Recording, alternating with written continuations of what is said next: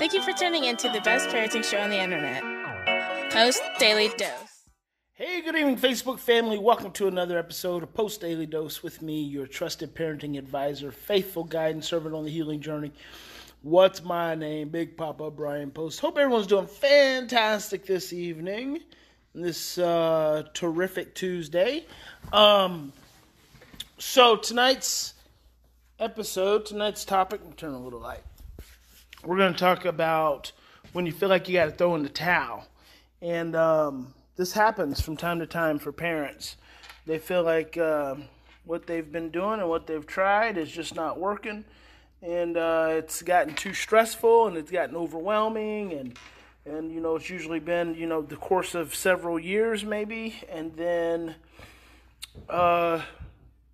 they've got to go with residential treatment or go with a group home or something like that. In worst case scenarios, they feel like they've got to disrupt their adoptive placement or their foster care placement or send their child somewhere else. And so I'm going to talk about that because I had a message from one of our posties who's been really struggling and wanted my thoughts on what it means when they can no longer, you know, try to have a breakthrough. Hello there, Mimi. Hello there, Mary. Hello, Annalisa. When they can no longer feel like they can get the breakthrough they need with their kiddo and they're opting for a group home or residential placement. And so I want to talk about that. But before I do, I want to share an update with you guys. So I'm going to start doing this when I have a chance because usually, you know, I'll answer a question and then I'll be like, hit me back in 2 weeks or hit me back in 30 days and I'll, you know, tell me what's going on. Because usually I feel like they're going to have some kind of pretty cool breakthrough, some kind of awareness that's going to be moving them in the right direction. And so a couple weeks ago, and not everyone follows up, and a lot of times I honestly don't even expect people to follow up. I just say it. They usually don't. But every now and then, someone cool will follow up and tell me what's going on. And so I want to find that here and just share that with you guys because I thought it was fantastic. And this was, let me see, where was it at? So see, I had it in my head that I could just, maybe there's an email. Let me see. I have been doing a lot of appointments here lately, all kinds of appointments.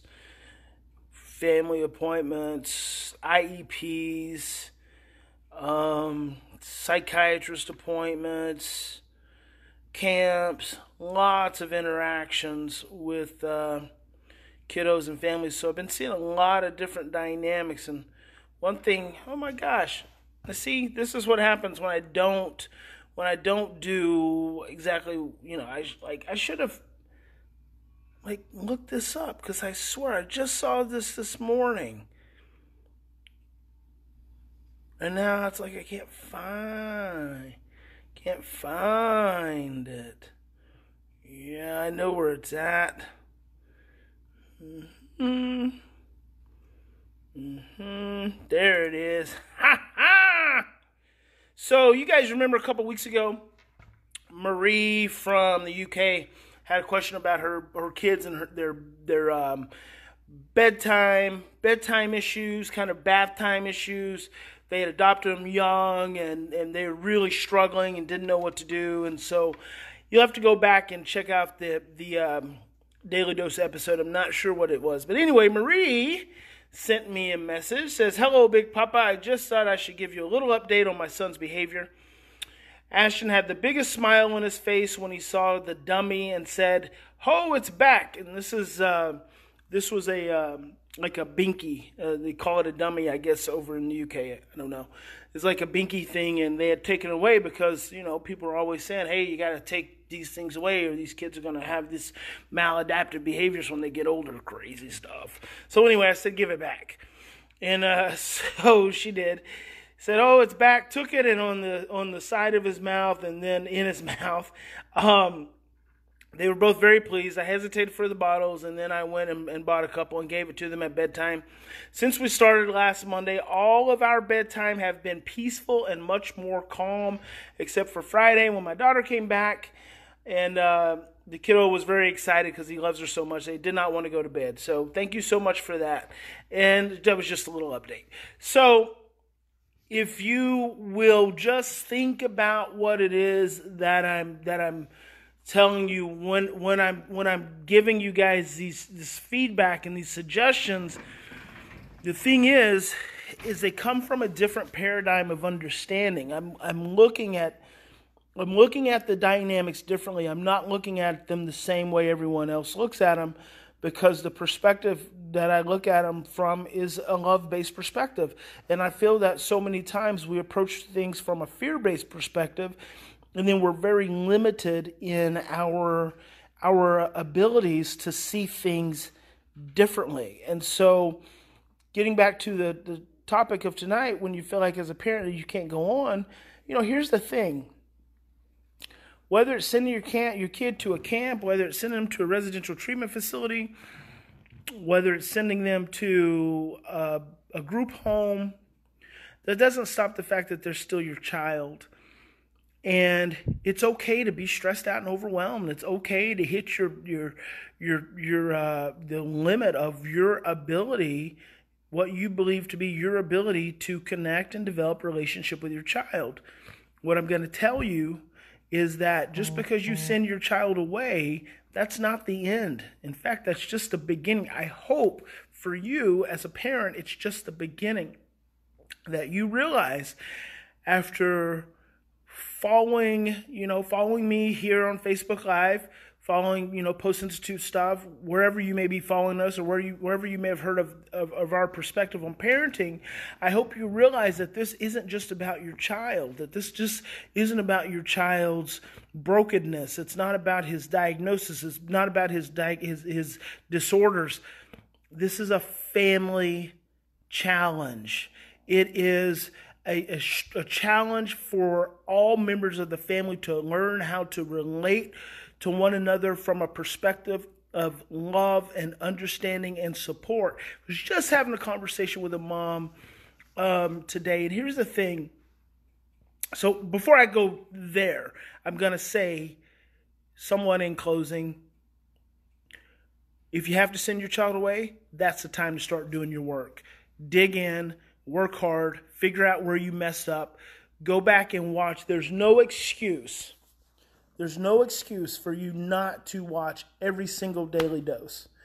If you are at this place where you've got to give your child, put your child in a different environment for a while, there's no excuse for you not to watch every episode of the Daily Dose, for you to watch all of our YouTube videos, for you to go on our Post Institute channel and get the book and read the book. That's when you're supposed to start working even harder to come to a different understanding, because it's not there yet and it needs to be there. And so don't judge yourself. Don't shame yourself. Be thankful that you have the means, the resources, the opportunity to give your child, hopefully, they are sent to a place to where they're not going to continue to be stressed out. Unfortunately, a lot of residential treatments and group homes do just stress kids out and maintain them, so that then when the child is sent back to the home, the child is rarely in a better place than when they left. Which brings me to, so in closing, do your work. Realize it's a family problem, a family challenge, a family struggle. Do your work and figure out what your role is, and then do better. And stay in relationship with your child and try to maintain relationship with your child, because relationship is the way we influence. And so just keep that in mind, and, rest up, recover your nervous system. And then one of these days you're going to go back at it. So having a conversation with a mom who's really struggling, and, she was just kind of caught in this place of, it's just, she doesn't see it's going to be any better in the future, and this great big struggle. And, this kid's was in residential for several years, been home like 30 days, and they're already struggling, which is sad, because, that means that for 3 years, no one's really done anything. It's like for 3 years there was a hiatus, and then it's like you push pause on your family drama, and then you push play again, and here you are. And Jon Kabat-Zinn says, wherever you go, there you are. So you have to understand what's significant about that is our brains are conditioned. When you're going through the struggle, you're not just going through a struggle. When your child's going through a struggle, your child's not just going through a struggle in that moment. They are following brain pathways. They're following brain conditioning. It's just a byproduct of many days and weeks and months and years of repetition. And that isn't just going to shift. I mean, that's not going to just change over the course of a couple of weeks. You know, it's like you've got to give yourself a little bit of grace. The same way you have to give your child a little bit of grace. That when you're trying to learn something new, and here's the thing. We can get so overwhelmed by the least, I'm going to say the least threatening things, but the reality is Byron Katie says pain is pain. So someone's pain is their pain, and it's reflected as such. But I will just tell you that when you're getting overwhelmed and there is still a perspective, you still have a perspective that your child can go to bed when he's supposed to, he can normally go to school, he's not knocking holes in the walls, he's eating his food, and the thing is that whatever he's doing, it is contained in a way that at its root is really just stressing you out, then you really got to look at that. You really have to stop just layering that on your child and making that your child's responsibility, your happiness. Your child is not responsible for your happiness as a parent. You got to freaking get happy. You get happy, and then you will help them find happiness. It's like you are the leader of happiness in your home. And if you are miserable and you're just thinking about your child, I always say that stress causes three things. It causes us to obsess about the future, it causes us to react from the past, and it takes us out of the present. So if all you can do is project into the future that your child's never going to change and they're never going to get better and it's always going to be bad, and first of all, you hadn't even been doing it that long. You just went from pause to play again. But if that's the best you can do, they literally do have very little hope, because essentially you have very little hope. And I don't know why we struggle to see just how important we are in the lives of our children, just at a very basic, energetic level of feeling good or feeling bad. If you as the parent cannot get yourself out of a place of feeling bad, your children cannot feel consistently good. If you as a parent cannot get yourself into a place of feeling good, your children can't go from a place of feeling bad to a place of feeling good.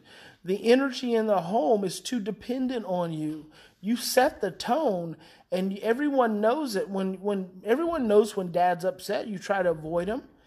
Everyone knows that. Well, imagine if dad's upset every day. Then you're trying to avoid dad every day because dad's unpredictable and it's uncertain and it's inconsistent.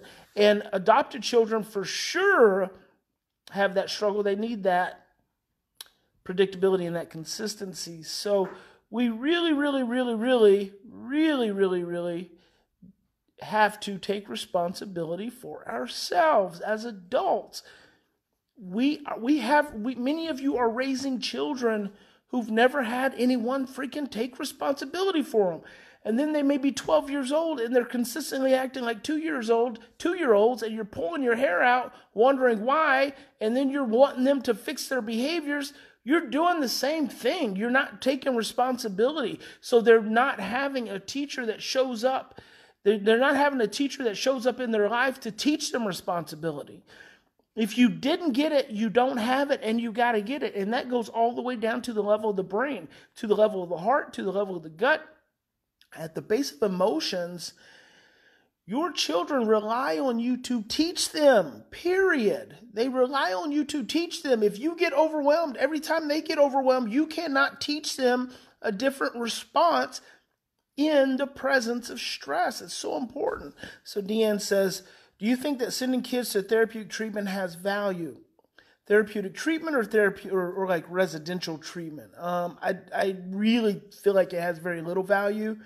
I've never seen a child go to if it had value. Let's put it this: if we're talking about sending them to residential or group home, if that was actually a satisfactory, like I say, therapeutic inpatient, yeah, like residential treatment. If that was actually effective, every kid would go into residential and come home and never have any more problems. And it would be consistent across the board. And it would be like a factory, because then if it was effective, that means they know something that the parents don't know. So they could fix the kid and send the kid back. The problem is, this isn't a fix your kid kind of thing. This is a family thing. It's a relationship thing. And if you're going to raise your child, then all your issues are going to get intertwined with their issues.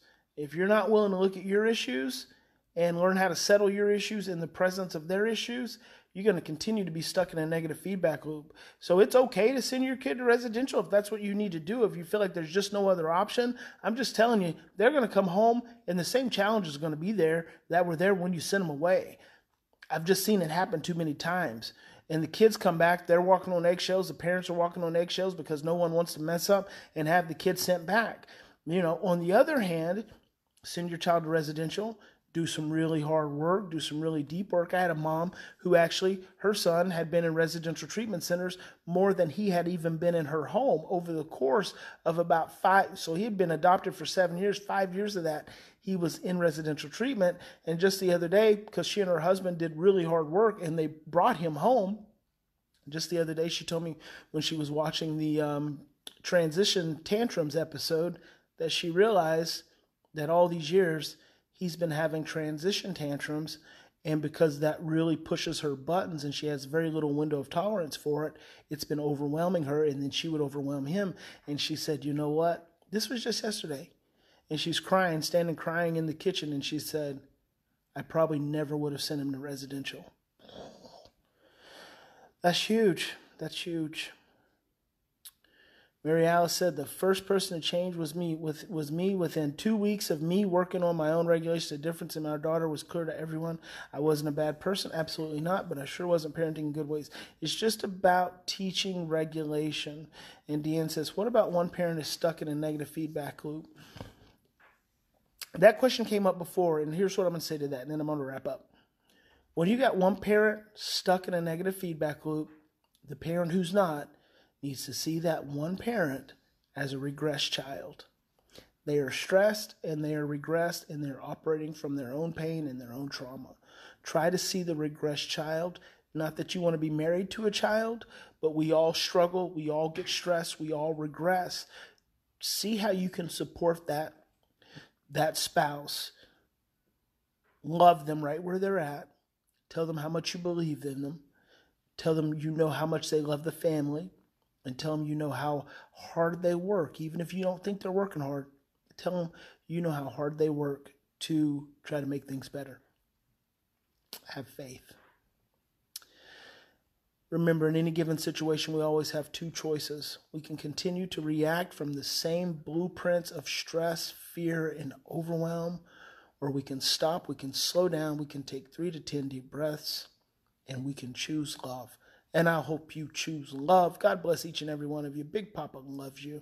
Deanne says, I'm scared about sending him word. It won't help. I hope this has helped for you, Deanne.